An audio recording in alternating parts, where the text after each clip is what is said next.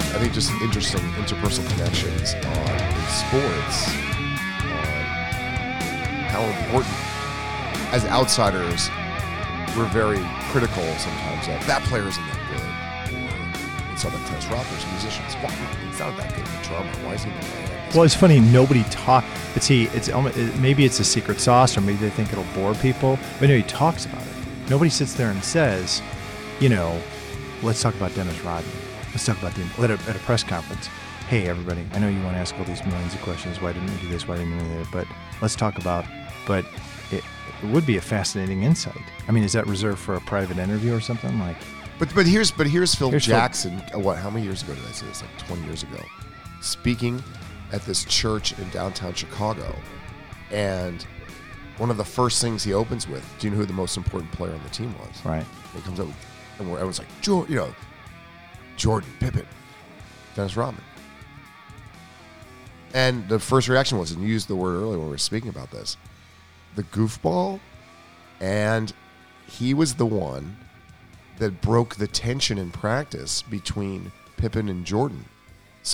And Jackson said very openly and candidly, without Rodman, that team doesn't exist because they were at each other's throats. Pippen wants the ball. He wants the big stats. He wants the shots. One of my biggest regrets is not going to the summer camp at the college I started out going to, because they used to show up every summer, and the Lamborghini and the Ferrari and all this stuff would show up, and it'd be in the street, and you're like, what the hell is that? Like, how does this belong on this street? You know what I mean? And it was like a series of these cars. There were like 4 of them or 5 of them. And I regret not going in there because they had a summer camp every year. And I don't know why. Who wants that? Well, no, I didn't play basketball. Right. So I wasn't. It didn't hold the same kind of meaning. Yeah, right? I did. Even though obviously it was, well, maybe not obviously, but I was a fan. But, this, I don't want to lose this, but so the question for today is now what?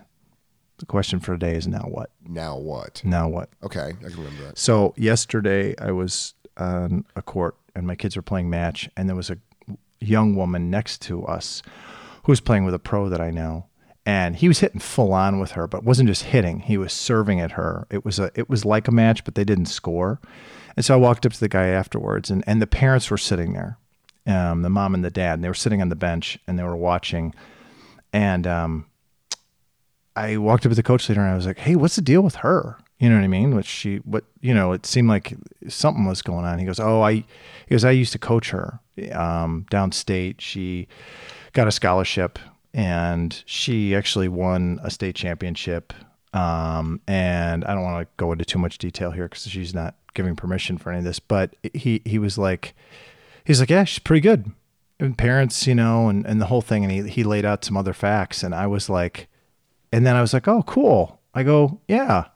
I go, well, I said, I didn't know that school gave full rides, and I didn't know. And I said, yeah. And he goes, yeah, you should check it out. And I said, yeah, maybe I will someday. And then I thought to myself as I was walking away, and he's a great guy, I really like him, but I was like, now what?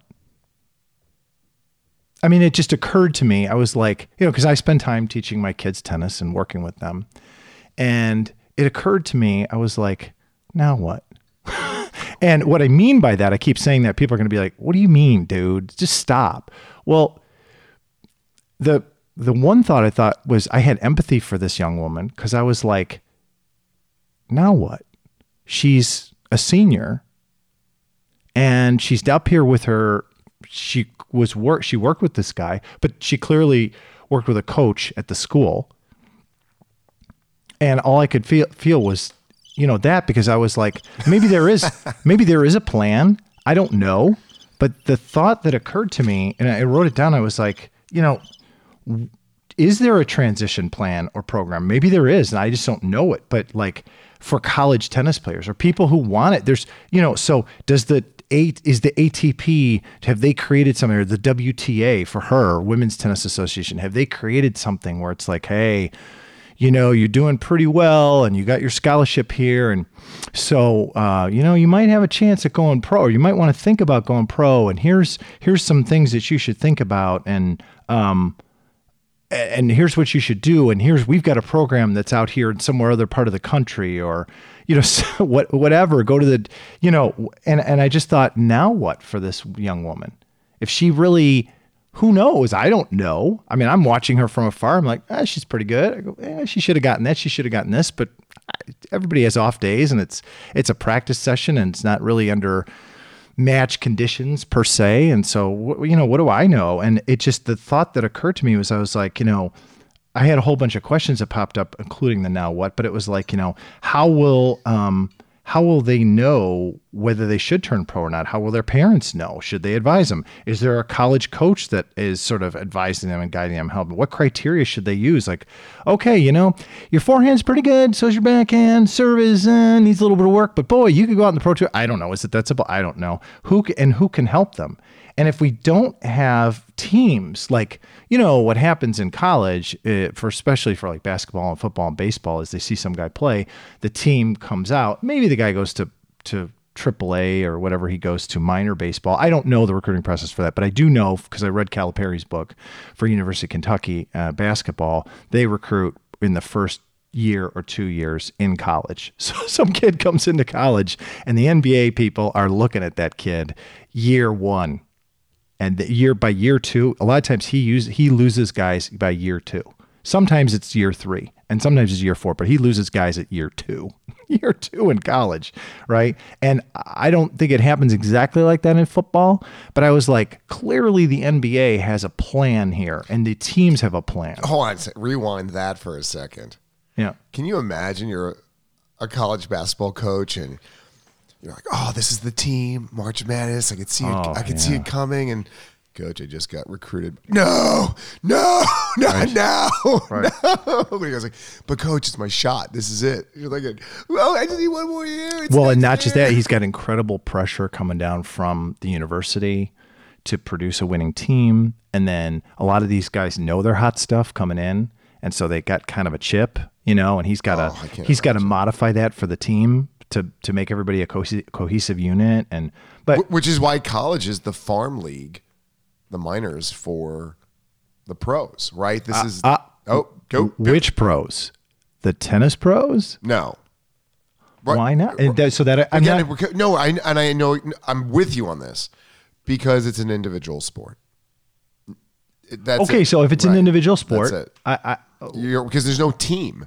You're right. So you have a team that makes a lot of money, and it needs a filtering process. But then couldn't we make an analogy here? I know it's not a perfect analogy, but couldn't we make an analogy that the ATP and the WTA are the teams? They're two big teams, but they're teams, and those teams should be actively looking, helping, and getting involved at some level with helping people transition, make decisions. Do you know what I mean? Like, to me, I mean, because my heart went out to this young woman, because I was like, she's probably got a massive question mark going on in her head, walking around with it all day. Like, what should I do now?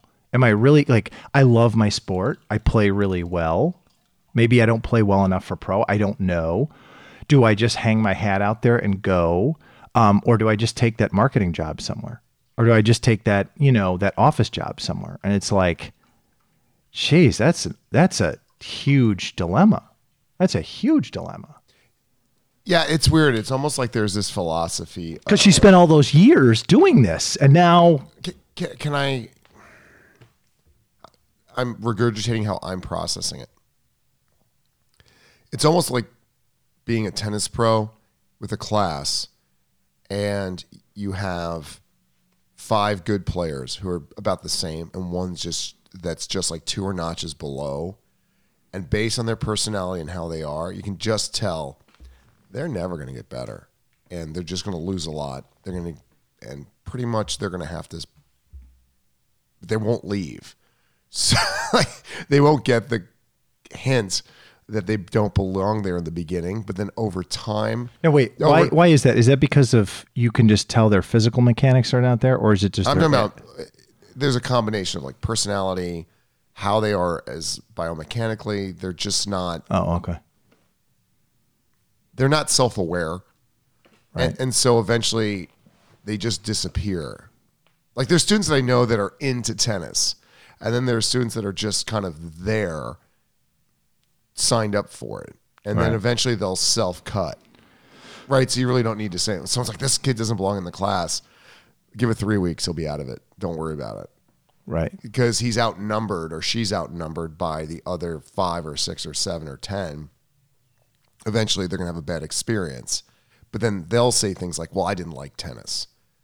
But really you didn't like because you got killed every time and you're not self-aware enough to get yourself. I know that sounds harsh, but that's kind of the reality of it. You're not. Versus if I walked into a situation with, high-level D3 players, I'm going to lose. So I wouldn't stick around to get my butt handed. Because the other thing is I'm ruining it for them. I'm not a challenge at all.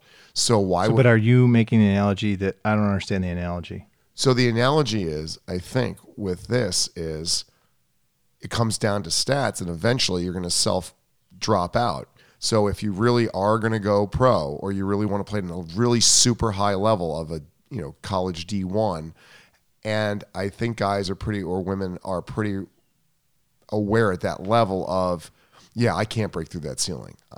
I'm not that good.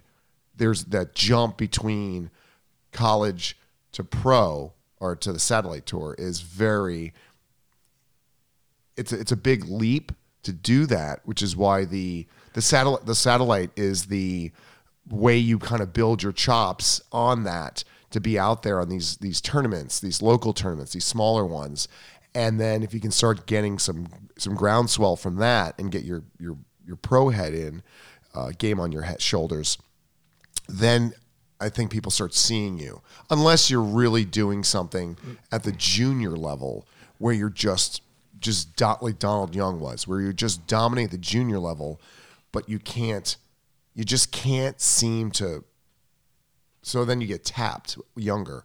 But I think it really is, it's a self-cutting sport versus where in high school you have counselors that say, right, so let's look at your schedule. There's someone there to help you, right? And you have on these bigger teams, it's sports levels. It's, you're just not cut out for that. Like the coach has that conversation with you. You're not good enough for that team.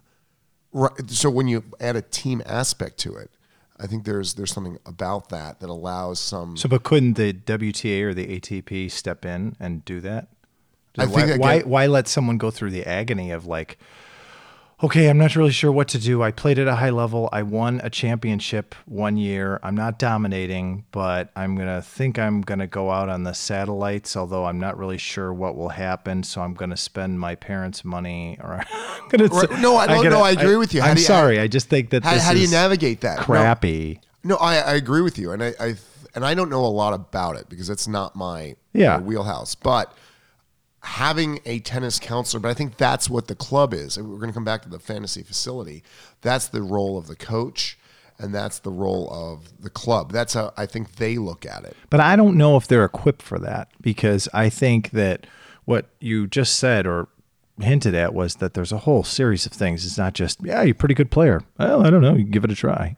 You know what I mean? Like, to me, you have to sit there and say, look, you have to roll out like, well, this is a pretty serious commitment. If you're going to do this and you're going to go out in the satellites, you can expect to spend on travel expenses and all this other stuff. You can expect to spend, I don't know, $30,000, $40,000, $50,000 on satellite expenses, just getting to places and paying for hotels or whatever. And you know what I mean? Like, where are you going to come up with that money? And is the WTA going to finance that? Or is the ATP going to finance that? Like, or stipend that, give a grant to that? Or, I mean, to me, that's where it's also missing. Like, okay, we think you're good enough. We think that you should go out on the satellite tour based on your rankings or whatever. We're willing to give you a scholarship, an ATP or WTA scholarship for, 1 year out on the satellite tour to see how you do. They don't have to go 3 years. They could go 1 year. Let's see how you do.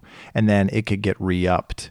Later, you could get a stipend. It doesn't have to be a full match, so people still have skin in the game. So not, here's $50,000, go crazy. Although I know USTA has done that to some degree for people. But I just think to myself, this is where we're not thinking about tennis itself and the future of tennis and the growth. We're all thinking about our individual problems and things, but we're not thinking about tennis, right? Because here you have a girl, or she's a woman now, but she's a girl who spent probably countless hours and years invested in tennis. The love for tennis is still there. It's there. What are we doing? Like, tennis should love her back, right? And there has to be something that loves her back. That's like, not saying, oh, you get a gold star and you're so good, you get to go. I'm not saying that. I'm saying that, recognize what you have here and don't throw it away. You have somebody who's invested years and countless hours into this sport. And now they're going to get from you and your organization. And it's like, wait a second. I mean, that's not nurturing.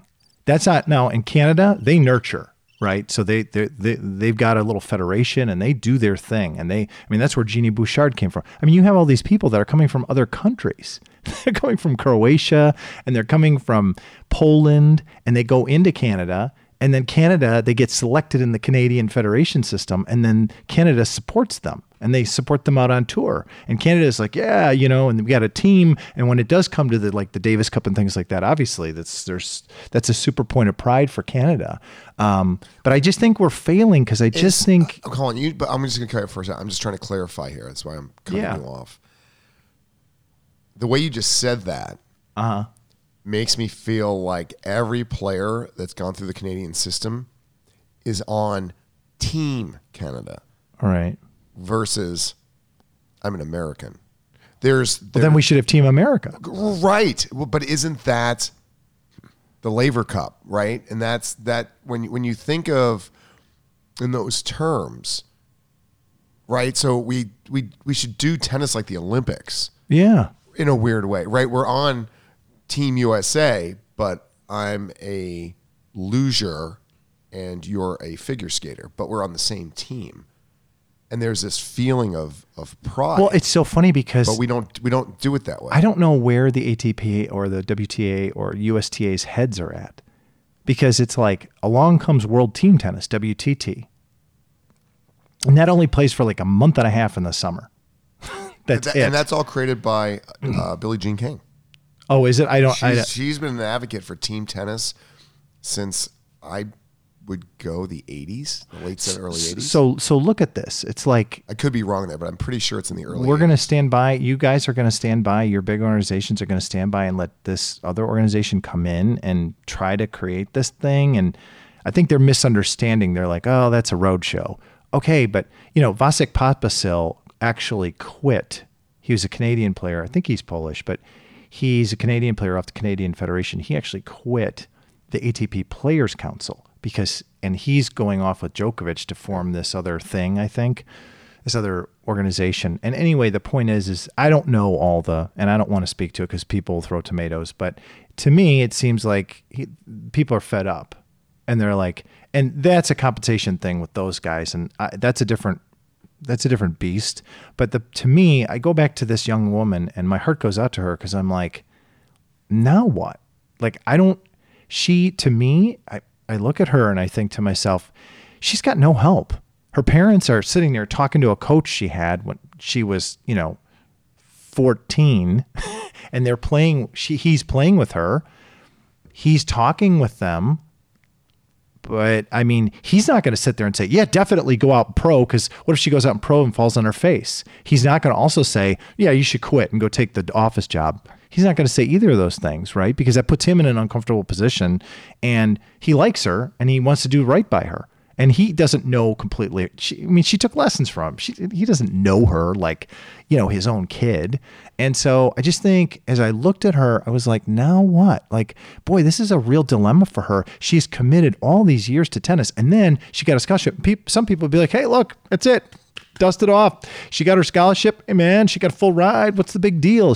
Now she can go do whatever she wants to do. Well, yes. Okay. But let's think about tennis.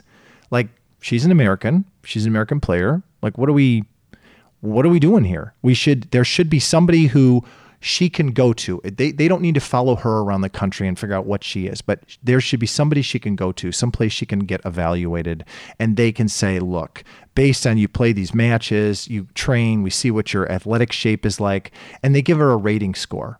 and they say, listen, on your rating score, 1 to 10, 1 being no way, 10 being you should really go out on tour, you're a 6 or 7. You could get to 10, but your athletics need to improve based on, we did your max VO2 testing on the treadmill, and we've done your court testing over here, and we've done some of your psychological profiling. Like, we've done some tests and, under pressure, and we've had the coaches evaluate you under pressure. And it seems like you're still, that's okay, that's normal, but you're still having some real emotional issues around losing. And, we've done these evaluations, and we really think that you show the signs that you could go pro, but you're going to need to shore up these things. And we can kind of help you with that. I mean, they don't have to be like, here's everything, here's how you become one. But they also at the same time could be helpful and say, here are the things we see. And if you want to do this, I don't think she's in that category of she's never going to make it. I think that she could be like a top 300 or 200 player. And some people would argue, well, that just throws everything off. So I might as well just self-delect her out and only the top people go in and kill. I don't know. Yeah, but you don't know how people suss out on tour too. Right. There are a lot of people that get out there and flame out, and people that. Well, it's tough. You're alone, and you're right, and that internal the tenacity that somebody may have, or that their metal. Like, you have to test your metal. So someone that seems like they don't have it, and all of a sudden just blossoms out there. You can't make that call. It's hard to blossom when you see all these pros that have. That make millions of dollars a year, and they have an entourage with them. Well, of course. And you're like, well, wait a second. If they're so good, why do they need all these people around them? Right? You'd think it would be the opposite. The people at the lower level, while you're on your way up, you need an entourage. You need an entourage, baby. You need that entourage to like nurture you and be like, it's okay. It's just it's no big deal. And then on your way up, when you're up there, it's like, hey man, you're number one. You should be, it's you in that box, gladiator. You know what I mean? But it's not at all. It's like these guys have a blanket and a safety helmet. You're right. The expert should not have the entourage.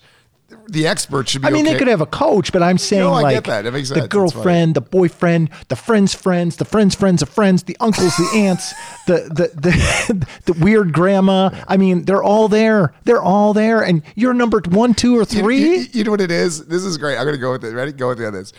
When you first start and your parents are so hopeful for you, they're carrying your bag for you. It's right to all the term. Oh, listen, Bobby, I'll carry your bag for you. He's got a big match this weekend. Then they go on the satellite tour, and Bobby's by himself. He's carrying his own bag. He's eating cans of beans. He's sleeping in his car. Then he makes it. He's number 1 in the world. And, little Bobby, let me carry your bag again. And I've got all my mommies and daddies back helping me out. It's weird. No, it's a good point. You think that Federer should be walking around completely by himself, smoking a cigarette and drinking a cognac. Like, I'm ready to play some tennis. That was Saffron. Saffron. Yeah, you got the wrong guy. Yeah, but you know who's like that? Federer would be walking around with like headphones listening to metal. Just himself. Yeah. Well, that's also Gael Monfils. Right. Same thing, right? He's got his, also he's nuts. No one wants to work with him. He has no friends. No one wants to work with him. But that's a really good point. But is it that way because you really do need to shore up yourself on your own to really toughen up out there, to be in the desert, the tennis desert by yourself? Why?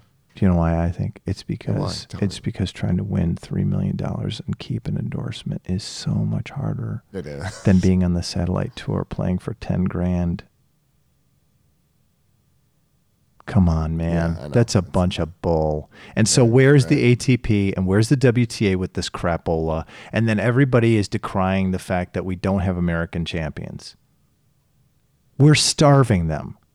We're starving everybody. And I'm not just saying for money. This is not some socialist ploy. I'm saying we're starving these people. You're taking away the nutritional tools to help them become successful. Yeah. You're putting them in the worst case scenario and saying, here, go blossom. And you're like, wait a minute. While the guys that are at the top already have the help, and then there's people from other countries that are getting that nutrition, that they are getting that help that allows them to blossom. We're doing something wrong here. Yeah, I mean, I know you're not a big fan of who's the Scott and his mom. I've Mumsy, Andy Murray. Oh, Mumsy, can you carry my bed? I know you, Mumsy? but listen, she has been the number one person in his corner for a long. I think they're dating, but they might be married. Okay, but I actually read Judy's book. I like her. I think she's got real moxie, and and I actually like watching Andy's rants on the court because they're so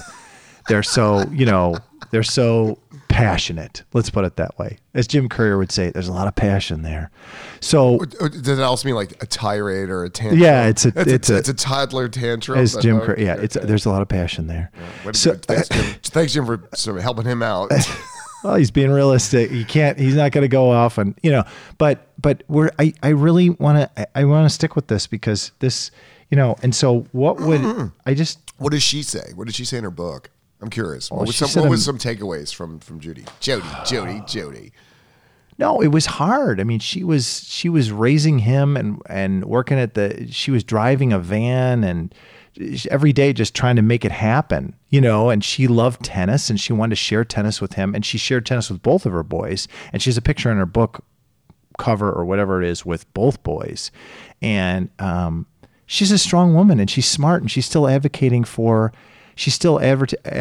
UK tennis, and especially Scottish tennis, because, Scotland doesn't have the most opportune weather. You know what I mean? So she's advocating for more clubs, and it's expensive to build and run clubs. We know this. So there wasn't like the big takeaways, except that this woman clearly, it's like Connor's mom, was. But she's laying out, which you've said in other episodes, she's laying out the family sacrifice that it takes to do this. Yeah. That she makes a lot of time, that she has to really sacrifice herself for her boys to see if this is going to stick or not. I think the other thing that really turned, I was really impressed with her, was how she sought to get grants and build up tennis in Scotland. Wasn't just, I'm going to make a number one. It was, she was really into tennis, and from her heart, she was always trying to get equipment, and she did classes. She was doing everything, man. While the boys were growing up? Yeah. So she'd have a van. Oh, stop. Now I'm liking her. She had this woman. Well, this woman had a van, and she got used equipment, and she got whatever she could. And then she would pull together kids and try to show them tennis. I mean, come on. You know what I mean? Clearly there's no investment by the Scottish government at that point, But you know what she keeps answering? She's answering how you opened up this episode. Now what? Uh-huh. And sounds like she's saying, I'm going to tell you what. Right. I'm propagating the sport of tennis locally. I'm pushing my boys, and and clearly there was a move towards going pro. So she was constantly asking, now what? And then the answer is, this is what? This is what I'm going to do. Right. And again, around this thing that she loves, and it's also, which is really cool about this, I feel really bad now. I feel really bad. I think I love Mumsy. I'm going to read the book that. I think I got it at the dollar store. Can I borrow it, actually? If I can find it. Yeah. Okay, if you can find it. Quite a. But think of this, though. Books. She was pushing tennis not just for her boys, but for the sport and love of tennis. Mm. So she's not doing it. She's doing it for them. But at the same token, she's answered to herself. Yeah. Now what? Right. Now what is, I am a teacher of tennis, a propagator of tennis. I am pushing this sport to everybody in my country that I love this sport so much, and I think it's so valuable in people's lives. That's the now what. And I'm going to shape my life around that. So for me, she is, forget Andy. I like her alone, that kind of vision that she keeps doing it, makes these sacrifices and does that. She's answering the now what. She created But that doesn't, and I that's great, right? But don't you think? Yes, I do. But the thing is that this does not help the 20-something girl, the 22-year-old girl who's graduating, has dedicated. Come on, man. No, she needs a mumsy. She's dedicated. She needs a mumsy. She does. She's dedicated 15 years or more of her life. 15 years at least of her life to the sport of tennis. And now the sport of tennis repays her by giving her nothing. The other thing too. That's bull. The other thing too is even if you're wake up ATP WTA. Sorry, I had to say that. That's fine. Well, what's the song by? It's a really good song. Oh, come on. Wake up. You like this band? Wake up. Sully's the singer. Oh, yeah. Godsmack. Godsmack. That's a really great. They're a good band. Yeah, they are. Godsmack's a good band. They are. So check out Wake Up. It's a great song. For those of you tennis rockers who've never listened, it's kind of like a conversation at the nursing home where two people get distracted, but occasionally come up with some good ideas. All right, so go ahead. Sorry. That you don't have to even have your eye on going pro. Maybe you're a high level. You know you're going to go into a college, a high D3 college, but even a lower college level playing. But after that, there should be someone's like, after you graduate, I know you're going to become an accountant, but you could coach on the weekends. You'd be great. Right. You could be on, and there's lots of leagues everywhere, so everybody knows about the leagues, but you could coach a league for adults. You could do this. Have you thought about becoming a high school coach part-time? Have you thought about doing these things? Here are some other things you can do with this. And still stay involved and still and because, express your intention with tennis. Well, we have talked about this also about people getting older and then saying, well, I used to do that. Right.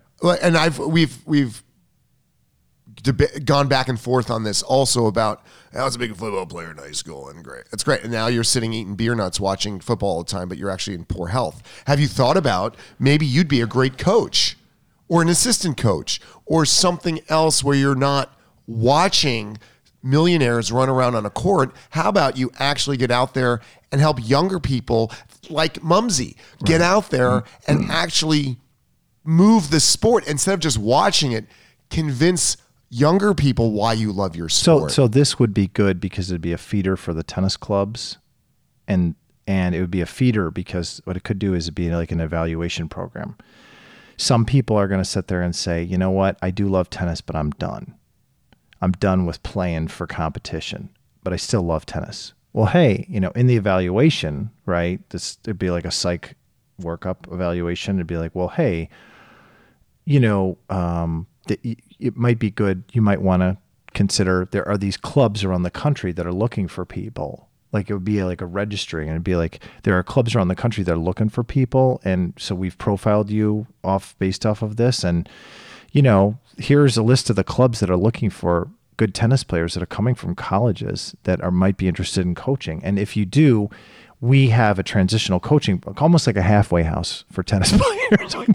we need. That's what it's come to. It's come to a halfway house for tennis. Hold on. You've got a great. Hit the Smarticles button, please. Just let that go. All right, here we go. Again, you did it again. You hit the nail on the head, baby. If you have that at each club, or somebody actually looking that over and evaluating, so every summer I have to hire people, right, for camps, and player share. You have player shares with other clubs that now you have, instead of having them have to sign up for a tournament to meet other people, you should be able to call a club and say, hey, Bobby, there's, I'm going to call Sully over at this club and see if he has identified any students that are on your trajectory. You guys could play on the side or for fun, meet each other and make a connection. Maybe you guys could practice together. And yes, I understand you're like 30 miles away, but this might be worth getting together midpoint, playing a match together. It doesn't have to be signed up. It doesn't have to be solely through these tournaments. And then there could also be, hey, Sully, I I got this camp. I need to hire 3 kids. Do you have any teenagers that are at this level that are looking for a summer job? Sure, let me see, because they're all driving now. So yes, I do. And I need some kids that could be hitting partners for this other kid. And all of a sudden, we're now player sharing from club to club, and we're not in competition with each other. We're on the same page, but then we're all also sharing this information. Right.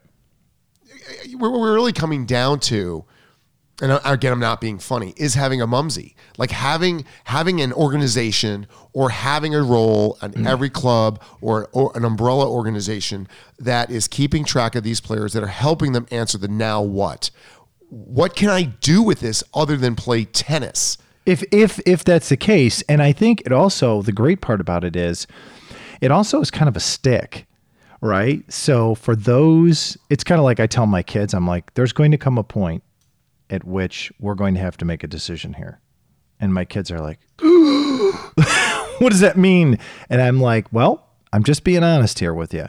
You know, after this investment, there's going to come a point where it's either going to be go time or it's going to be, we need to go somewhere else. We need to do something else. We need to focus on our energies on something else. And my kids were like, really? And I'm like, yeah, I'm not going to let you drift on a fantasy forever. Right. And somebody would say, well, that's perfect. You don't need a WTA or an ATP thing or blah, blah, blah, blah, blah, blah. I'm different. Parents aren't going to do that for the most part. Parents aren't going to sit there and say, let me pop your bubble, Susie. I know you've been working really hard for 12 years and you got in a scholarship and, well, maybe it's just, I mean, really, are you going to have that conversation? I got to tell you, yeah, I know you got the scholarship. I know you've been working your ass off, but, you know, that desk job is probably calling your name. They're not going to do that. They're going to let their daughter figure it out on her own because they don't want to be the one who bursts her bubble. They don't want to be the one who ruins the dream or whatever. And I'm not saying it has to be the dream ruining department over at the ATP or the WTA, but I mean, let's be honest. If you have that, I guess it could be the dream ruining, but it could also be like the stick where it's like for those players who might have been on the fence, like you had alluded to earlier about being good or maybe never, whatever, they might be like, I don't want to go to the dream ruining department. I'm going to bust my ass here and I'm going to make this happen. I do not want to be in that dream ruining department. Dream crusher.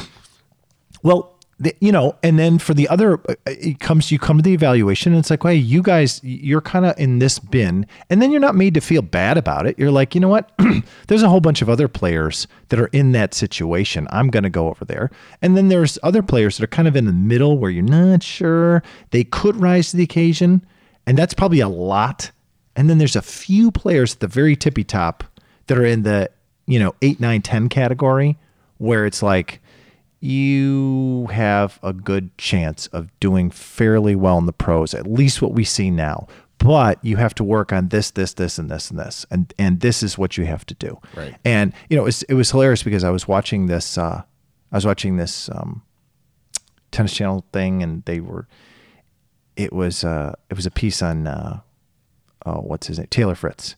And Paul Annacone was there working with him, and it showed Taylor's day, and it showed, like Taylor gets up and he's got in his apartment, and I can't remember if he had a kid at the time, but he's, he's making eggs and he's getting ready, and then he's driving into this training center in LA, the USTA training center, and then he's there, and some days he works with a personal trainer, and he's playing tennis, and he's doing all this stuff, and USTA has invested in him, I guess. I'm assuming this is free. I don't know.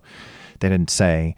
And then Paul Annacone is standing on the side, and Paul's like, yeah, well, we're just sprinkling a little magic fairy dust.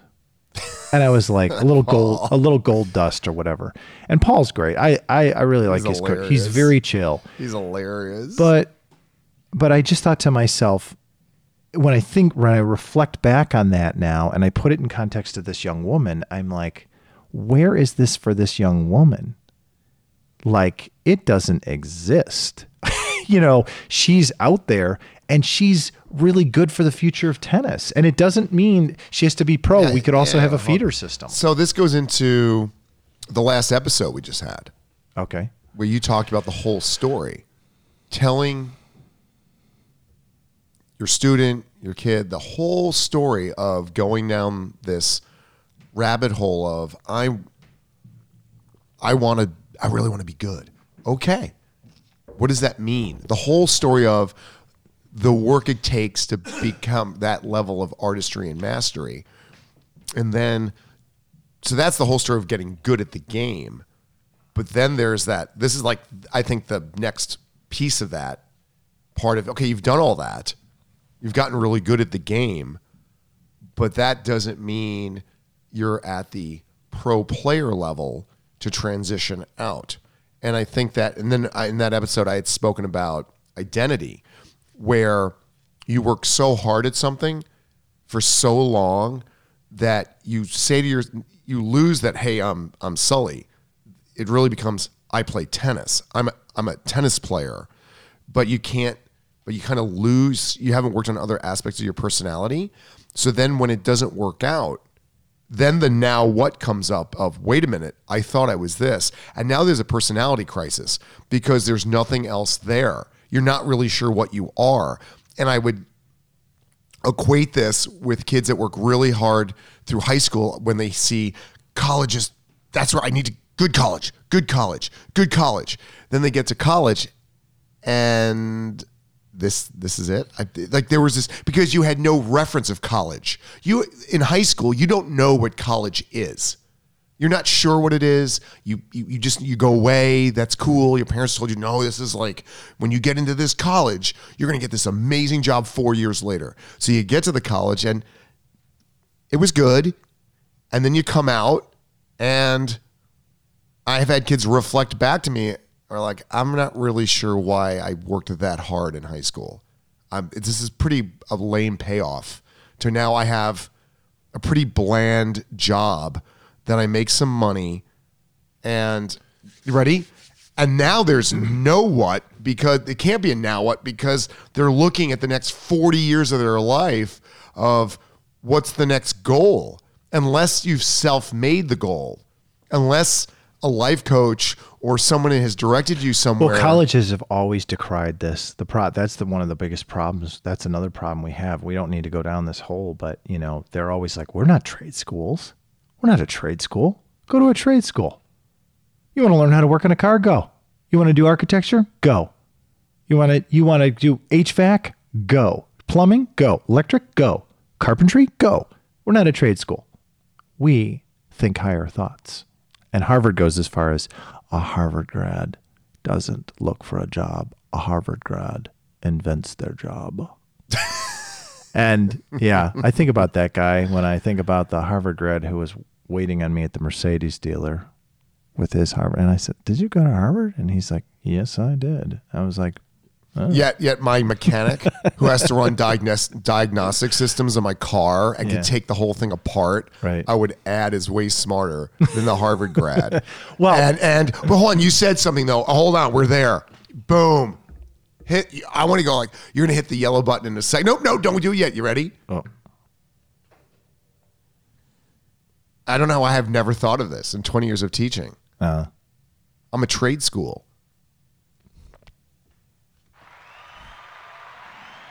Yeah, you are. Coaches. You're a trade school. We're a trade school. And if we're a trade school, why don't we have the pro, let's say the pro tour or the satellite tour is college, or the next, whatever it may be, your, what is it when you work with somebody? You're an apprentice. Oh, yeah. So that's your apprenticeship on the satellite. And then it's like, let's transition. So if tennis is a trade school, then we need to do a better job on the local level of doing this. Well, it's funny. It's a trade school, and yet it's not. Like you're almost, because you can't make any money at it. right. But there's that for sure. You just spend a lot of money at it. But there's this curious thing where you're not a trade school. You're at least for the colleges, you're not. I don't want to say a coaching system, but you're like AAA in the college. The way it's laying out now is like you're AAA or whatever you are, triple whatever. You're the farm team, and the college is the pros. That's the way it's stacking up now. You guys are the farm team. Like, you know what? If they're good enough, you're good enough. We'll pull you up. You come up to the majors. You can play for us. D3, D1. You can play for us. You know, and it's like, okay, that's great. But now what do we do with the player? Like, what are you doing? You're not, well, we're giving him a scholarship. Okay, you gave him a scholarship. But now this is a guy or a woman who has spent eons on tennis. And now you're just like, well, see you at the alumni parties, buddy, and the homecomings are going to be awesome. You know what this is like? Bye. This is like playing a sport that has a shelf life. I'll use lacrosse. I have a lot of women that I teach that have played lacrosse, and they all know that it has a shelf life because after college, that's about it. That is the pros for them. They get that. They understand that going in. At least now there's no... Is there an Olympic lacrosse? Probably. I'm guessing there is. I don't know. There should be. There should be. Lacrosse is a great game. Yeah. I still don't understand it. There's so many rules. I can't even process it. But I like to watch it. It's like, for me, it's like hockey. It's really cool. And it's just amazing how... You ever see those stick handling? It's insane. But they know that... They can play some summer leagues when they graduate college. Sure. But there's nobody 30, 35, 40 playing lacrosse. You don't see men's leagues of lacrosse. And yet there's tennis players playing. A lot of them. or field hockey. Yeah. I don't see adult leagues of field hockey, at least here in the States. So these sports are sports that and I guess if you're really good, you'd go on the Olympics. Right, that would be it, right? So I'm really great. I'm Olympic bound on this sport, but all these sports have shelf lives as far as your life goes and can be able to continually play it. There's no full contact men's leagues at 50 for football. We'd all end up in the hospital. Right. That doesn't work. Or... there's always the flag football game at Thanksgiving where you play with the cousins. But this is not somebody throws their back out. Like, oh, right. Man. But this is not the case with tennis because we do have professional tennis players, right? No, I get that. But what I'm trying to allude to is what you're saying of there is an end and there's an understanding of, well, what's there now? What? It's over. I'm going to move on with the rest of my life. That was my career. My career was I played lacrosse in high school and in college, and then when I graduated, okay, I'm done. And I can play for some summer league a little bit, and then that's it. Maybe I'll coach, which is great. But there's my career, this is my career, and it ends. But isn't it funny? This to me is kind of weird. The level that it takes to make the high school teams and the college teams takes a lot of dedication these days. It's not like, snap, I'm going to sign up for the old lacrosse team. I think I got a shot.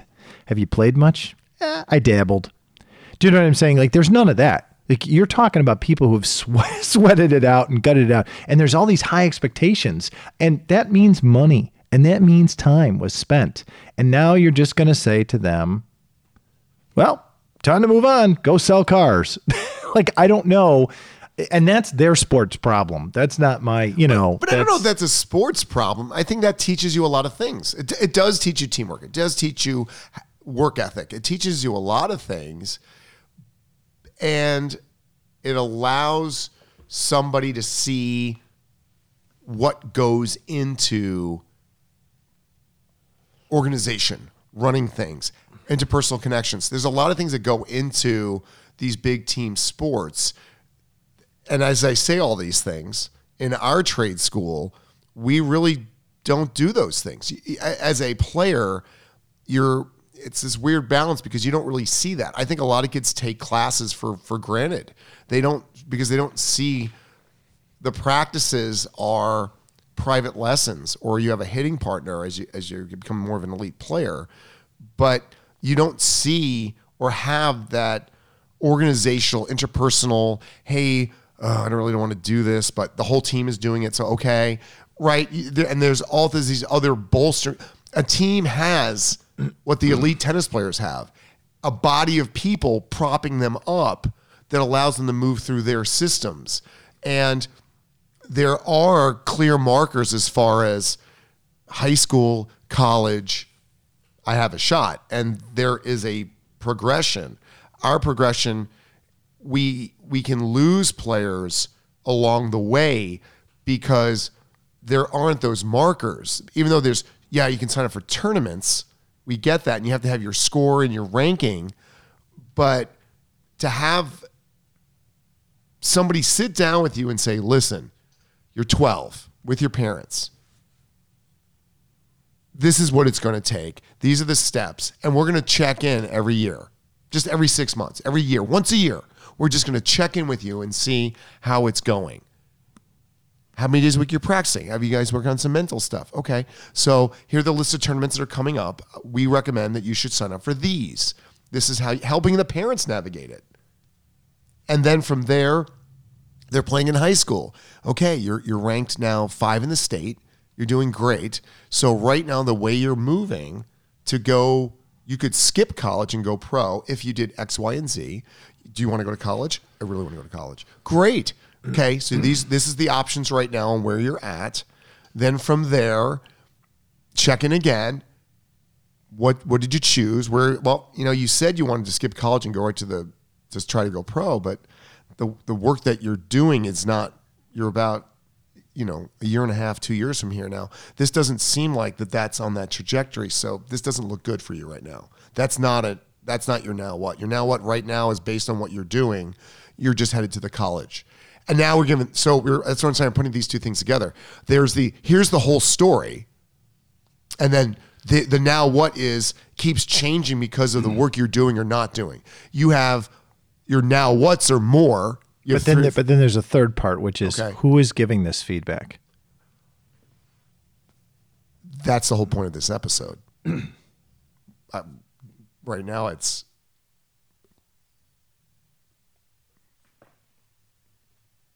sometimes it's the parent, sometimes it's the coach, sometimes it's not structured. This is what you were saying. It's not a structured thing. Right. And because it's not structured, because there's not like some norms, there's some standards put in place. If there's no norms and there's no standards, then we're getting what we get, which is we just get people. Unfortunately, I think we're feeding people to the wolves. We get people who are confused. They don't know if they're good enough. They don't know what to do.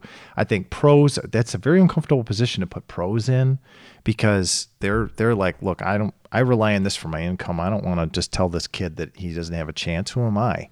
Like, I'm not a pro coach. I can't opine on that. He's a decent player. He's won some matches. I don't know. And the parents are like, they're working or, come on. In the club's like, look, we're running a business. The college coach, I don't know.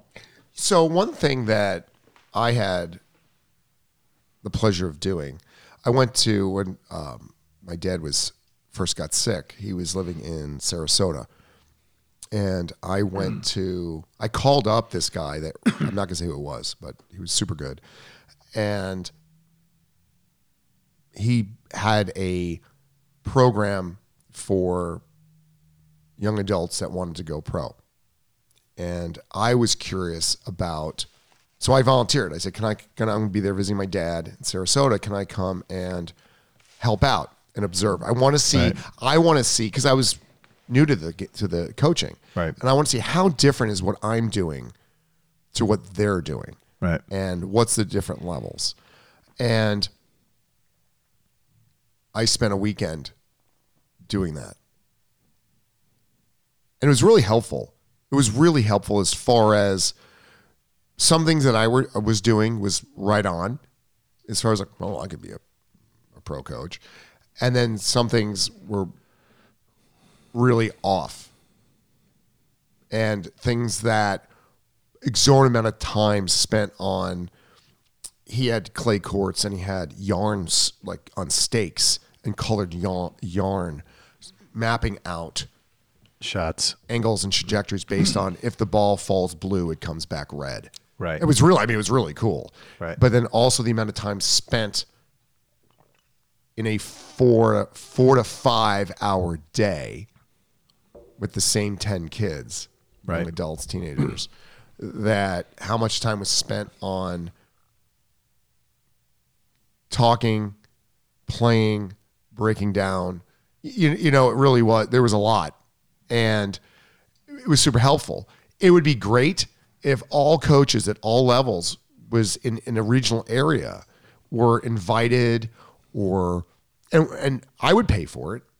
Just give me like, maybe there's a discount or something where, hey, we're going to invite all coaches to see what a pro training, this is what it looks like. That to me, I don't know. The USTA or the ATP or the WTA should be paying for that. They should be subsidizing this guy to fly to a central location in each state. No, but I'm talking about the coaches. And then the coaches can drive to that location and he can conduct a 3-day class, a seminar where he shows you, look, this is what how we do it at the pro level. This is what we do at the pro level Yes. to train these people. If you've got kids, and this is not me trying to hustle business to get your kids to come down to Florida. This is me telling you that if you want to do this here, I'm getting paid by the ATP, WTA, or USTA to tell you this is my system for doing it. And the ATP, WTA, or USTA agrees that this is an acceptable system for trying to train a pro player. You know, I mean, it just, this does not exist, and this needs to exist, especially when you have kids, and they're young adults who have given so much of what they've got to tennis, and they truly love tennis. But how are we as coaches, are we to speak intelligently and with confidence on guiding somebody? Right. If I don't know, I had to seek it out myself. I had to call people. I had other people like, no, who are you? You teach a park district? I don't want you here. He was great. You know, so yes, I think there would be, but even here's one too. How about just a series of videos that are just for coaches? Yeah. So this analogy, I'm smitten with this analogy. It's one of my new analogies. And one of my new analogies. We need a drum roll, Right. please. So my new analogy is the flight simulator analogy. And I tell my kids, listen, the court is like a flight simulator. You know, a flight simulator that these airlines spend lots and lots, millions of dollars, and they put pilots in there and they put them in this flight simulator so they can simulate flying so they don't crash in the real thing and kill people and kill themselves. And I say, listen, the court is your flight simulator, and you got to get in there every day, and you're going to crash. You're going to make mistakes. And this is what you do. And it just occurs to me that we don't really have that for pros. We don't have that, like, okay, if you want to do this, this is the flight simulator. So that's that guy coming up from Florida, going to each state, or a bunch of guys. It doesn't have to be just that guy. It could be a bunch of guys. And why do we have to make it about commerce? You know, we don't have to make it about commerce, meaning like, well, is he promoting his book? Is he promoting his place? No, he's not. You know what he's doing? He's working for these organizations, and he's coming up here and he's showing us this stuff, and then we can see. And then, I mean, you're really helping people who are committed to tennis. It's not about, and I think the other danger is I think that there's a lot of highly competitive people at the high levels of low level tennis that are like, they don't want this. They don't want this at all, because then it starts to level the playing field. And I think they like it just the way it is. You know what I mean? Where it's like, no, I like it competitive and I like it this way. And why are you helping all these people? I don't get it. I'm doing all the work and I forget. I'm saying that the field would be so much richer, but also more importantly, we'd grow the sport of tennis much more. We get it back to where it was, because people would have a place to go. They'd know that this is the final stop. Like your analogy with the whole college thing, right? It's like, okay, now what? I really didn't have to work that hard to get into this college. And now that I got the piece of paper from this college, they're basically dumping me on the street. There's no halfway house. There's no way for me to transition. There's no nothing. Well, it's the same thing in tennis. Like, well, there'd be like, where it's going to go. Even if you went to college and you played college tennis, you go to this training facility and you spend a month there or a week there, whatever it is, and they evaluate you and they give you a score and they give you general feedback that's tangible and it's on paper. And then they tell you, listen, and there's going to be the 8, 9, 10s. They're going to say, listen, we're going to invest in you. We'll invest in your training here and all this other stuff. The 5, 6, 7s, they say, look, you got kind of a shot, but a lot of stuff's going to have to improve for you to get to the 8, 9, 10 level. And we don't know, we don't really give money for that, but we'll give you the steps you need to take. And if you want to come back in a year after you've put in some real serious work and get reevaluated, we're happy to have you come back and we'll reevaluate. It's just part of the process. And the 1, 2, 3, 4s or 1, 2, 3, 4, 5s, whatever, they say, look, you're a good player, but based on our evaluation, it really doesn't seem like this is what you really want to do, and or you don't really have the skill sets to get to that 8, 9, 10 level. But that's okay, because we need people to be teaching and coaching, and you can still stay involved in tennis if that's your passion. If not, we totally understand. We want you to stay a fan of tennis and play with your friends on the weekend or whatever. But I'm saying, like, you give them this final place to go where they get evaluated. And people, well, who's going to do the evaluating? And is this bias? And how is this? I don't know. But the idea is to give place an answer to the question, now what? Because if we don't answer that question for these players, it seems to me patently unfair. Well, life is unfair. Deal with it. Well, I don't know. It just seems patently unfair to spend this much time and this much love and energy to something and have in your head. And some of these kids, their heart breaks, I'm sure, because they've played for a long time and maybe they haven't been as honest with themselves as they could. Maybe the coach hasn't been as honest, or maybe the parents haven't been as honest. I get all that, but their heart breaks because suddenly it's like, it's over. And I think that's really hard. That's like the end of a relationship. Maybe that's the analogy. It's the end of a relationship. Maybe it's an end of a marriage or end of a whatever, where it's like really hard, like, wow, this is over, huh? Yeah, this is over. But there's, right, Jesus. Can we stay friends? Can we stay friends? Well, in tennis, yeah, you can stay friends. Tennis friends. But I would argue that this is the even though it's called Tennis Rockers, this is not rock and roll. Right. So rock and roll doesn't have a governing body. Rock and roll doesn't have a team.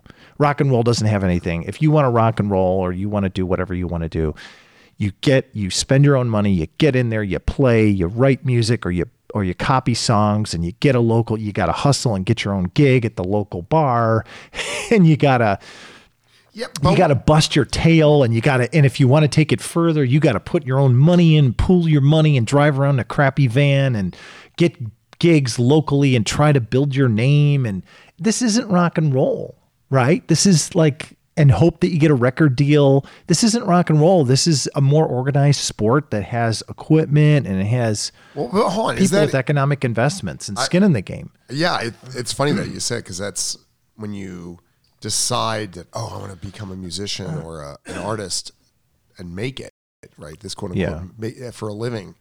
You have to start running a business. Which you're not equipped to do.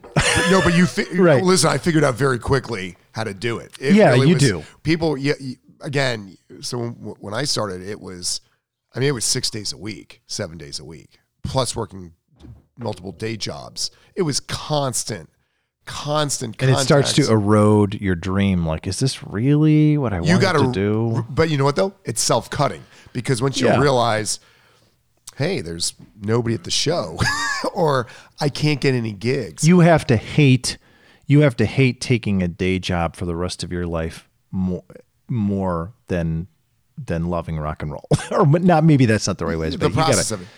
But there's a definite now what, though, because, and we can wrap this up because I don't want to beat a dead horse and I don't want to make it about me, but this is how I process things and I reflect back on my life, that we started playing, and then you get a regional following. You play some open mics. Then you get a few gigs at a local place, and your friends show up a little bit, and then the gigs get a little bit better. And then it's House of Blues, and then it's this, and then you play maybe you open up for a band. You play some big summer fests, but you can feel the groundswell. For Godsmack, they were playing in Boston, and they did their CD. And they were playing everywhere, and they got played on the radio. And then when they got played on the radio, that's when, locally, when more ears heard it, yeah, all of a sudden people grabbed onto it, and that then brought them the next level. But if that had never happened, they would have just lingered there, and then they'd have to make a decision: do I keep just playing at this level because I love to do it, Or is it like lacrosse or football where, well, I did that in my 20s and 30s and now I'm out? And there in rock and roll, it's the worst of both worlds because it's self-cutting, but it's a team sport. Because if you aren't playing as a team when you're playing together, it's horrible. And if somebody doesn't want to go along and really or pull their own weight and help, it really is a drain on the other members because it's like, dude, you're not doing anything, and we're busting the equipment. You're not doing anything. Well, I'm the singer. I don't care. Right? Like we're all here, right? And so that's that. So when we played, we got to play CBGBs, which was awesome for a couple, 2 or 3 record labels back in the day when I was younger, and the Now What, and that was my Now What moment. right. If we had gotten signed, that would have been going pro, Right. and then from there. But that doesn't mean you're making money. That just means now, you, even though you got signed to a label, you're still on the satellite because you're not making any money yet. They're just loaning you money. Or as Van Halen said, they got off tour and the manager said, "Hey, you're doing great. But unfortunately, you owe us $800,000." Yes. And they were like, "What?" Alex was like, "Wait a minute. So you mean to tell me that if I toured for 2 years, I'd owe you $1.6 million?" And they're like, yeah, basically. And he's like, what the? And they're just like, how is this even happening? So I'm playing to get into debt. But the idea though is that you're building your fan base, right? You're building your team of people that like your music. Right. But we did not get signed by one of the majors. Right. And then the car ride the next week, everyone was like, now what? Right. Do we keep going? Well, when 3 labels pass on you, you're a pariah. At that point, wait, who passed on you? Oh, well, if they passed on you, I'm not going to take you up. And then it just becomes this thing where you just kind of linger, and then people quit. And then you have to make a decision. Did you do it? I had to make a decision, right? The decision was, well, I like to create.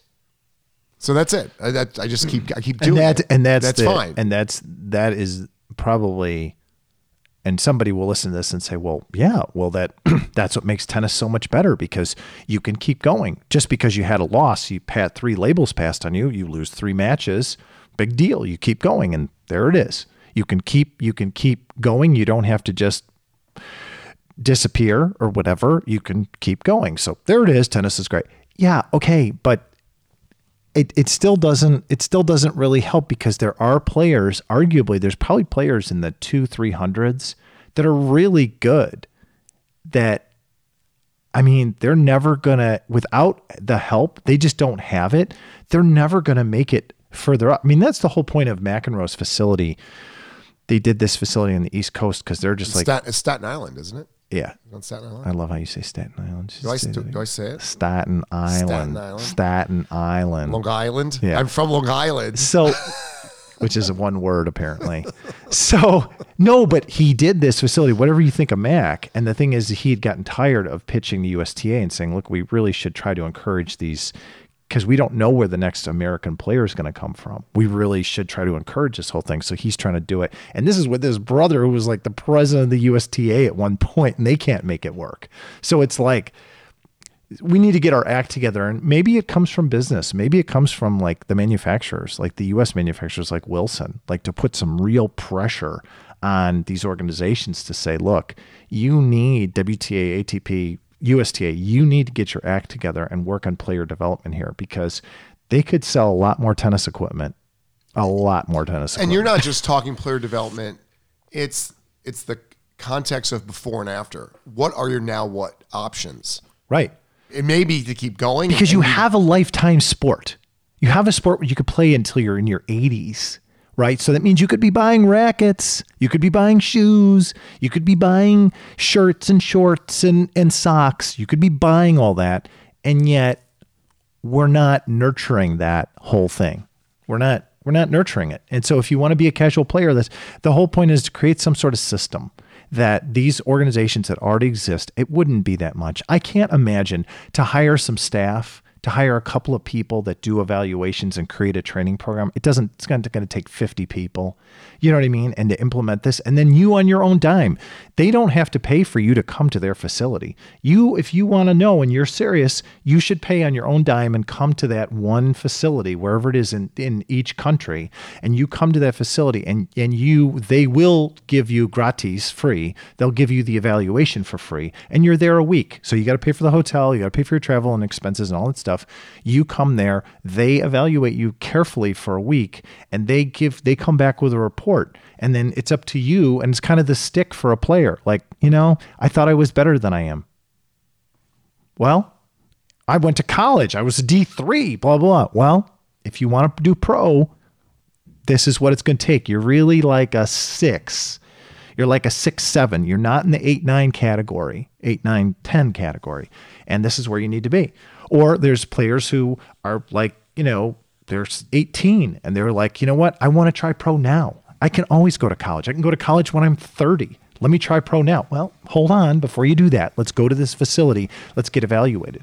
You're kind of in the 6-7. You're not an 8-9-10. And you got to do this to really do that. Okay, well, that's what it's going to take. Like, I got to work on these things. And then we'll have what's known as deliberate practice, right? Which we get into with the peak performance thing. And then, boom, you then from there, that is totally on the player. Then the player can sit there and either they put their energies into it and say, listen, I've committed all this time. I'm going to do this. Or they can say, you know what?